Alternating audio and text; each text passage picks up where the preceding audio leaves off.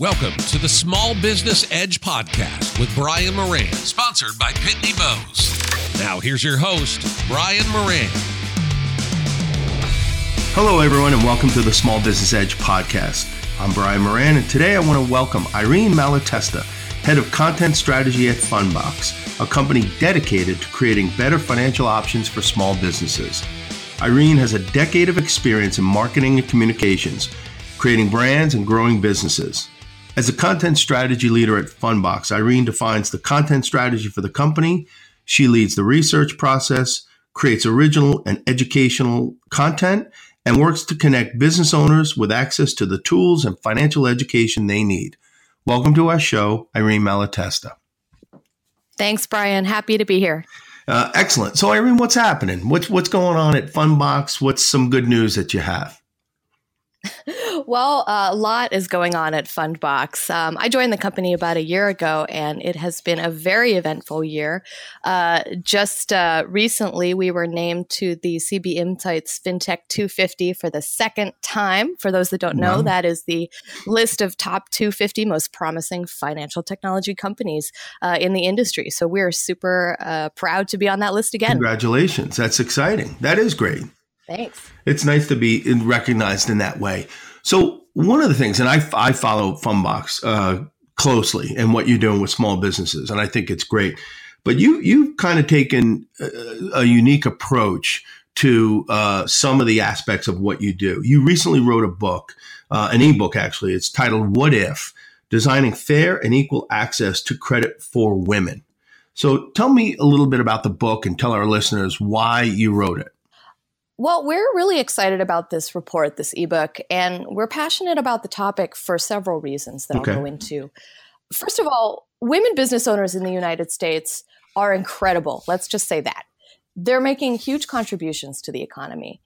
To give you an idea of scale, women business owners own millions of businesses. They generate over $1 trillion a year in revenue. Not only that, but the growth rates of women businesses are specifically huge when compared to the growth rates of businesses in the United States overall. So that all sounds really positive, right? Mm-hmm. Behind that story, though, there is a different reality that women have historically faced and continue facing a greater number of obstacles to financial and entrepreneurial success when you compare them with male business owners. Even today, there are a lot of people who don't realize that this is still the case or who believe that gender discrimination and bias against women is over, that this is a solved problem. And that's really troubling to me. The data shows that this isn't true, that women are still dealing with this kind of discrimination. So the whole first half of the report is dedicated to really laying out the facts and the history to let people know that this has been a problem and the extent of the problem. And so, why do we do this? Why did Fundbox sponsor a report like this? Well, it's very important to us because at Fundbox, we talk a lot about financial inclusion. Mm-hmm. What does that mean? Well, so part of our mission, our core mission, is to help entrepreneurs get access to the capital they need. It's to help level the playing field for entrepreneurs who are underserved by making access to financing easier, by making it faster and more fair. So we were really attracted to this topic of inequality between different types of business owners, different groups, because we believe in examining the things that are most problematic in our financial system. And then we use technology to try and improve it. It's unbelievable. I love that. The financing for business. And when you talk to most business owners, the single biggest issue that keeps them up is financing. It's cash flow, right? It's the thing that they don't understand. So before we even go any further, how can our listeners get a copy of that report? Oh, absolutely. That would be a good thing to mention. Fundbox.com/whatif is where you can go to download the report. So www.fundbox.com/whatif. And that's how you can get a copy of it. Okay, great. You know what? Tell me a little bit more about the credit gap that you're seeing between men and women business owners. Because I think that's something that if I'm a women business owner listening to this, I want to know what you see as the things that are holding me back. Absolutely.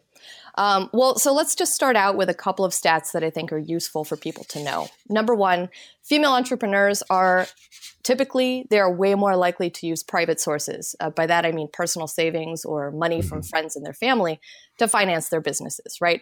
Right. So they apply in similar rates to men, but only 39% of women-owned firms had a conventional bank loan. By comparison, 52% of male-owned firms receive conventional bank loans. There is a significant gap there in who's getting traditional funding. And it doesn't really make sense when you realize that women-led businesses are growing at a rate that outpaces the population, as I mentioned. Mm-hmm. And there are three big factors that we found that are having a definite impact. First of all, you cannot underestimate the persistence of gender stereotypes.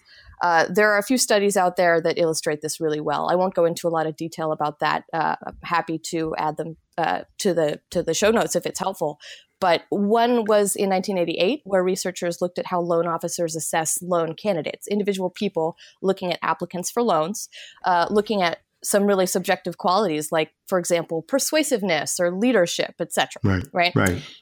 So what they found was often the positive qualities associated with entrepreneurs who are successful were assigned to male applicants, but not women. So the male applicants were perceived to be more persuasive or more greater leaders, more risk-taking, et cetera, even if the applications were very similar. So based on certain male-female stereotypes about how people behave in business, men tended to have an easier time getting those loans. And so you might say, right, isn't that awful? So you might say that's 1988 and, we're past that and things have changed. It's been so many years. Fast forward to now, we have studies that are much more recent that point to similar biases that still exist. In the What If report, we looked at and we discuss a study from 2016 that revealed men and women are treated differently at work and professional situations based on the sound of their voices. And I think it's really, really important to talk about this, how men and women are just constantly being judged and perceived differently. And the way to deal with this and do a better job of treating everyone fairly is to first become really conscious of the bias and become intentional about how we treat people, how we act. Mm-hmm.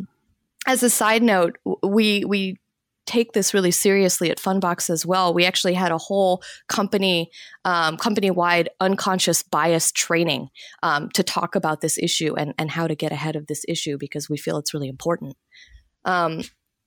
So that's the first factor is gender stereotypes.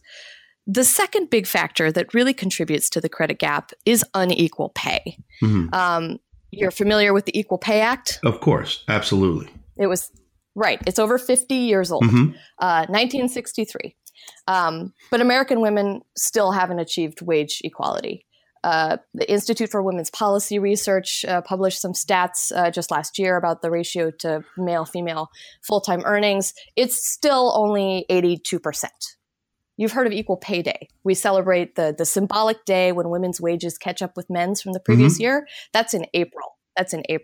But that is only if we're looking at women as a total group. For women carrying the double burden of sexism and racism, the wage disparity is even greater. And you can look at, the Equal Pay Day for different groups. Black women, for example, make only 60 cents on the dollar. You usually hear that 80 cent statistic, but depending on the details, it's even more dire. So what does this have to do with the credit gap? Well, the third factor is credit scores. So your listeners are probably really familiar with this, but according to FICO, 5 components that drive a credit score are payment history, amounts owed, length of credit history, also known as the average age of credit, new credit, types of credit used. But most lenders don't consider the impact of income or wage or salary on these measurements.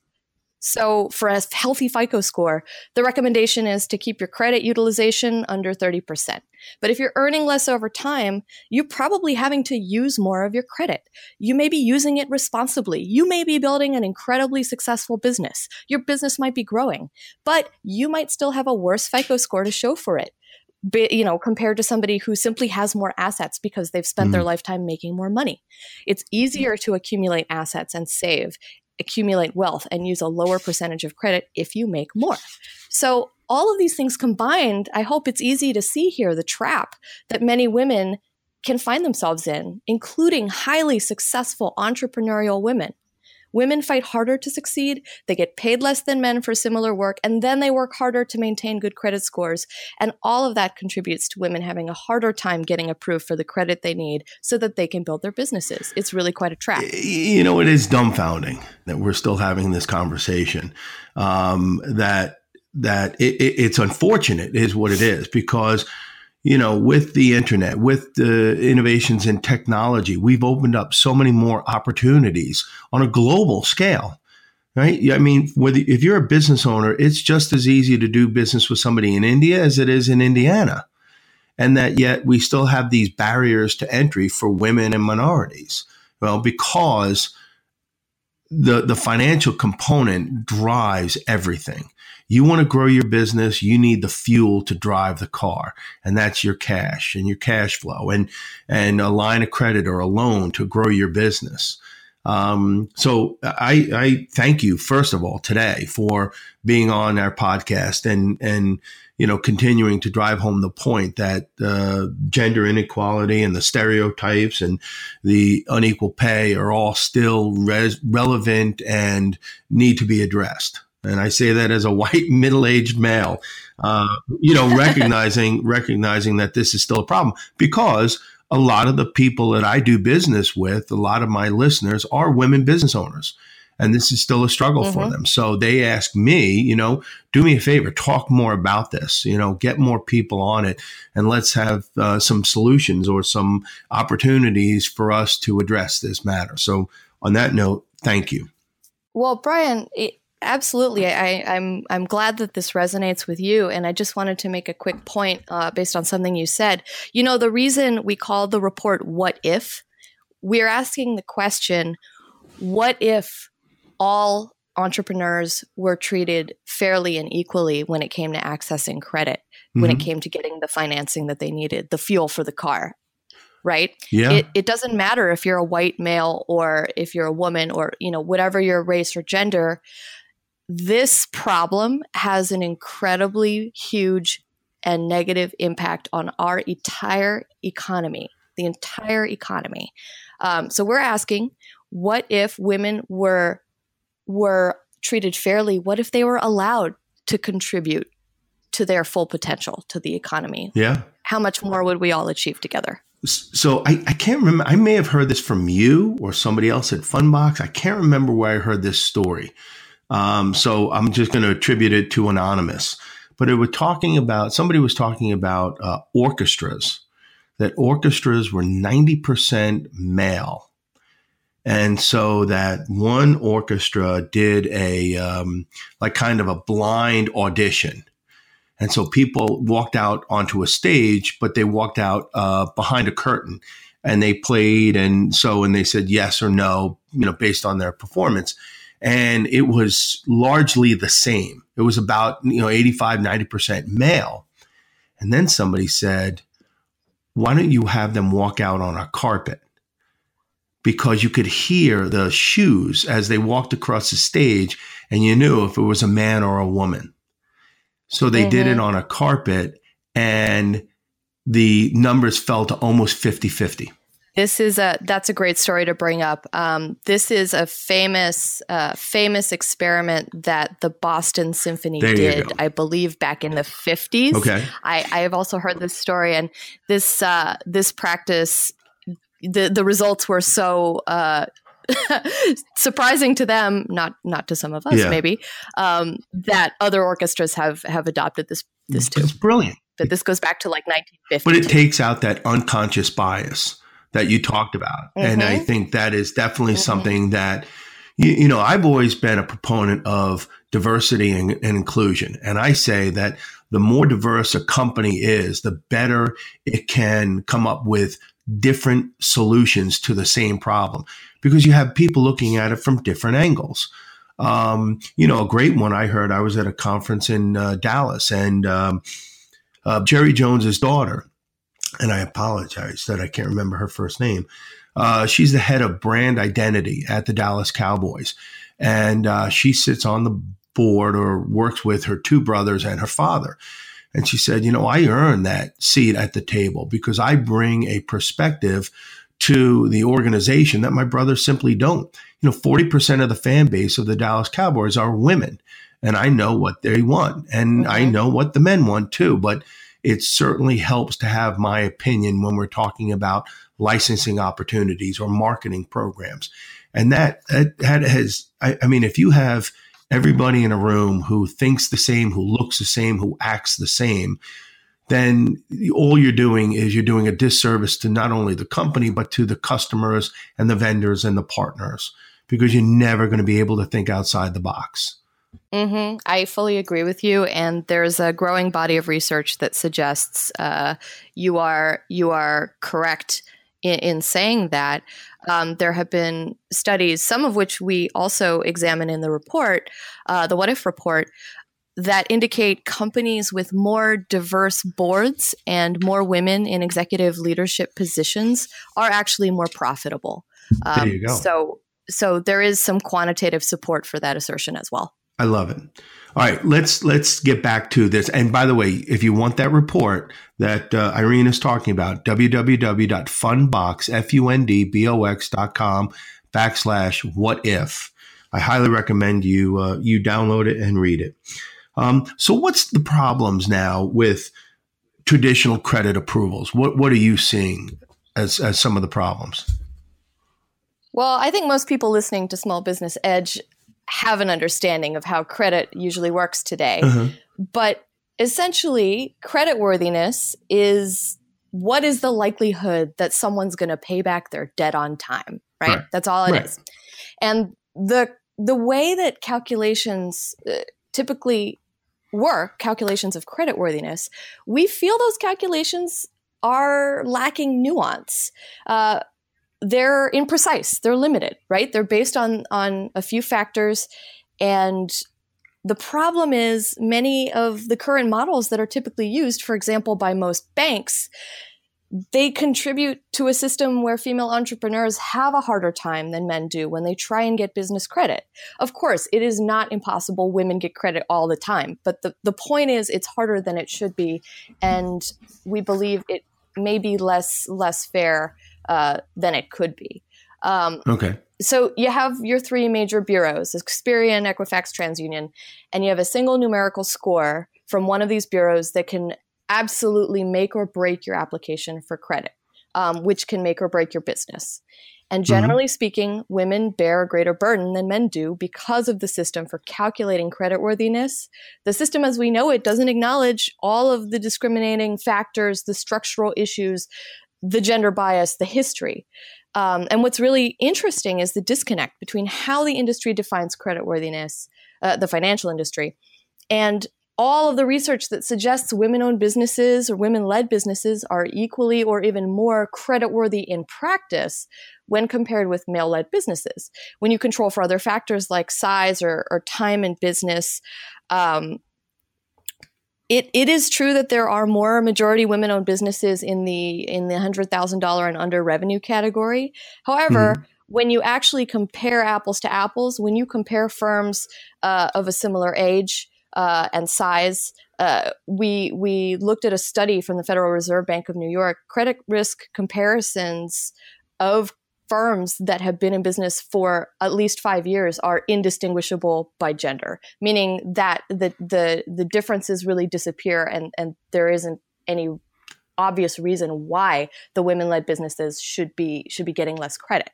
And as I mentioned a moment ago, there's data suggesting that women as a group are more debt averse, that large firms with more female leaders are even more profitable. So all that to say, we at Fundbox feel there are some gaps there in that typical calculation of creditworthiness, and we think that number should have more nuance in it than it does. It's funny you mentioned the after the 5 years that the companies become indistinguishable. I remember years ago, this is probably 15, 20 years ago, I was working at Inc. magazine. I was the associate publisher there. And we had a relationship with an organization called ICIC, Initiative for Competitive Inner Cities. And we did the Inc. ICIC Inner City 100, much like the Inc. 500, the top 500 fastest growing entrepreneurial companies. We looked at them in the inner cities. And these were defined as economically depressed urban areas. And what's amazing is that we took a handful of inner city companies and a handful off of the Inc. 500 list, and you couldn't tell which one was which.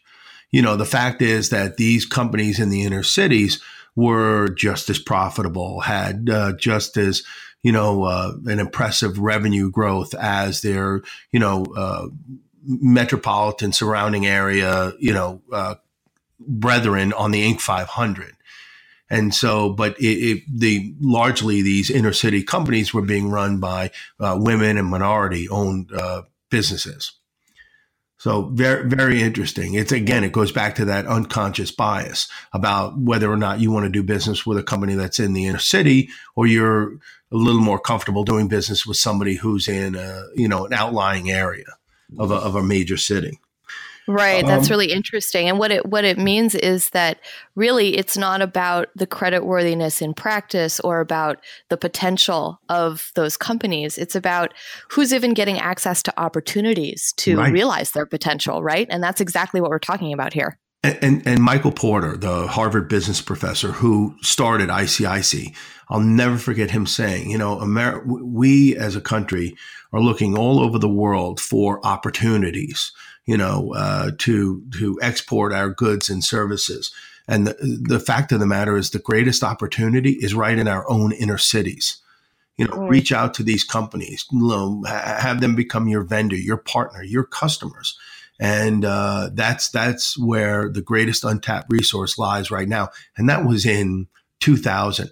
And that's probably even more so today, because these economically depressed urban areas are actually becoming they're like gold mines now, because the growth of the cities is people are looking at it saying, where are untapped resources? And they're pointing to places like Harlem and Camden, New Jersey, and places like Detroit, where they're saying, this is a gold mine that is being sorely underutilized.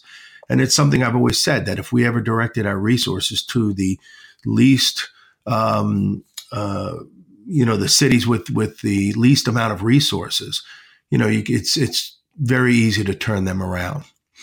But I digress. Let's get back to our conversation. So, listening to what you're saying about credit approvals, let's focus on the financial companies. What can the financial companies do to create a fairer future for women and minority entrepreneurs? Well, we're living in a really exciting time for this industry. Technology is fueling change in the financial space all over the place. The landscape is changing incredibly fast, so it's an exciting time to work in financial services, and it's an exciting time to start a business because of all these changes. This change is already happening because of changes in machine learning capability, artificial intelligence, and cloud computing. Those are three really big factors. Because of these innovations, business owners, now have tons of new options to access credit based on a larger data set. That is, more data sources beyond just credit scores and income. So what we're seeing is a more and more nuanced understanding of business performance, what that means. What's different today that wasn't the case a couple decades ago is that we have a few things coming together because of technological innovation. We have lots of financial and business data in the cloud. We have huge amounts of computing power available now, and we have machine learning models that allow companies to analyze all of that business data. In other words, we've had all of that business data. Banks have had potentially access to a lot of this data, but now machine learning allows financial firms to analyze way more data than humans ever could, way faster than human underwriters could ever do it. That also means we can continually analyze that data. We can do it on an ongoing basis. We can get more accurate assessments of business performance and risk. Since we're analyzing so many data sources at once, we can get dynamic assessments that are more accurate, that are more nuanced and fair to the business. And there are a lot of companies working towards this goal. Fundbox is definitely one. We are primarily a data science company. There are others in business financing. There's also companies in the personal lending space, home mortgages, student loans, etc. But the goal of all this technology is to get to a more customized, accurate, nuanced risk assessment so that we can then connect more people with the right financing at the exact right time and do it at a reduced cost. So quick question. Yes. So does that eliminate the unconscious bias that we talked about earlier? That is a great question. And the answer is no. Using machine learning, of course, does not eliminate the unconscious bias. You have to be very, very careful that you're not just using models that recreate the bias. Okay. You follow me? Excellent point. Yeah, totally. And thank you for bringing that up, because that's extremely important, right? You have to be thinking about this and building it into your models. And Fundbox is really leading the charge here. We feel very strongly that the system has not been fair. We want to enable access and use our technology for good. We want to use our technology to help better serve groups that have been underserved. And by the way, small business owners as a group, forget gender, small business owners as a group are extremely underserved by the current financial system. Totally people agree. Who want smaller loans, for example, or shorter term or faster. We want to make sure that we're walking our walk too. And so as part of this report, as part of this project, we looked at our own data internally. I worked with our data analytics team. We looked at 35,000 customer records, and we determined that there was no discernible gap in the amount of credit that we extend to male versus female applicants. So, in other words, applying our AI models to risk assessment, analyzing transactional business data to make those assessments, we are definitely seeing indications of closing the gender credit gap. And to us, that is huge. I totally agree. So I love that. And believe it or not, and this is what I love when I talk to people like you, Irene, is that time flies. So we are actually in the home stretch of this podcast, which is amazing because I feel like I started with you 30 seconds ago. But so now we understand what financial companies are doing, and we understand the kind of the landscape of what the credit markets look like. This is my last question. How can women business owners proactively put their companies in a better financial position? Well, I get this question a lot. And again, not just for women, but for small business owners in general. And the most important thing I would tell you, no matter who you are, is that when you're thinking about financing for your business, take your time, do some research, learn about the options, because there are so many options out there and many that weren't out there 10 years ago. Mm-hmm. When I talk to business owners, I hear often over and over again that they wish they had known there were more ways to get capital beyond just a traditional loan or a credit card. Those are the two things that most people think of when they think about how they're going to get funding. In San Francisco, where I'm based, also add to that list, venture funding, if you have a startup. But there are really so many ways. And what you choose, the method that you choose for getting funding depends a lot on factors like the type of business you run, how many months or years you've been in business, your amount of revenue, and of course, how fast you need the funds and how fast you're willing to pay them back.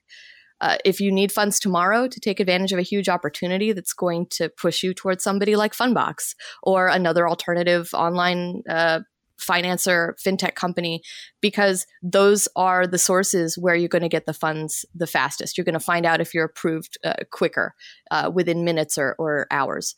You just cannot get funds that fast from other sources like a bank.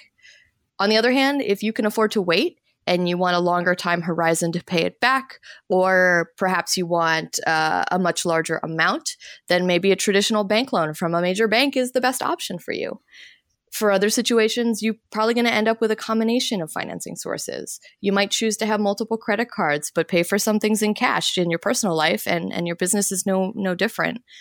So there is a funding source for every purpose and opportunity, and there's never harm in exploring what your options are. So that would be my best advice. And I love it. And I think what you're saying is that the most important point is that you are, as a business owner, you are proactive in, staying on top of your financial situation. don't let an emergency situation take a good business and put it behind the eight ball, right? You don't want to be looking for funding after, an emergency is already taken place, or even an opportunity to grow your business. So, make it a priority to educate yourself on the financial aspects and components of your business. Understand what your financial needs are, not only just for today and tomorrow, but 6 months and 1 year and 2 years from now, right? The better educated you are and understand what opportunities are available to you, the less expensive it will be when you have to go get money. Absolutely. And the less stressful. I think educating yourself, especially on an ongoing basis, because the financial services industry is changing so rapidly. Technology is changing all of our lives so quickly. Educating yourself and staying on top of the changes is the best thing you can do. Love it. Irene Malatesta. And if you are interested in the report she is talking about, What If, go to www.fundbox, fundbox.com/whatif. And Irene, if people wanted to reach out to you or to Fundbox, let's say social media, what's the best way they can get in touch with you? You can find us on Twitter at Fundbox. And you can also find us on Facebook at Fundbox. You can find us on LinkedIn at Fundbox. We are all over the place. Fantastic. Well, thank you very much. I certainly appreciate it. I'm always happy to have people on like yourself that, want to help business owners run better companies and realize their dreams. And hopefully we will have you back on again soon to talk about maybe the next ebook that you publish. Thanks a lot, Brian. It was a pleasure. All right, Irene. And to all our listeners, thank you very much.